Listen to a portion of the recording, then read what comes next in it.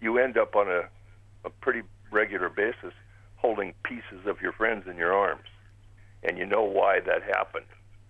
You're trained to hope it doesn't happen to you. But at the same time, every time you look at a soldier in your arms who's dying, you see yourself. And you do. You get very angry.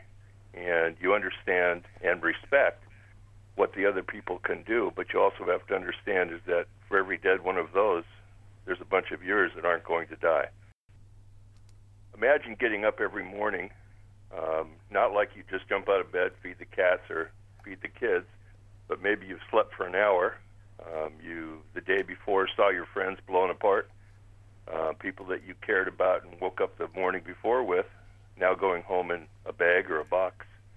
People you cared about, you watch them get killed in ways that are impossible to explain, and the next day you get up and you're expected to go out and do the same thing all over again, and you've done it, like was just said, for 6 or 7 months, or in the cases of American soldiers right now, I know about those, maybe you've done it for 4 or 5 tours.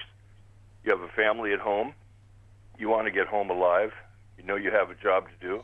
You do your best to do the job the best you can. You're trained well to do the job, but you still can't be prepared for what you're going to see happen.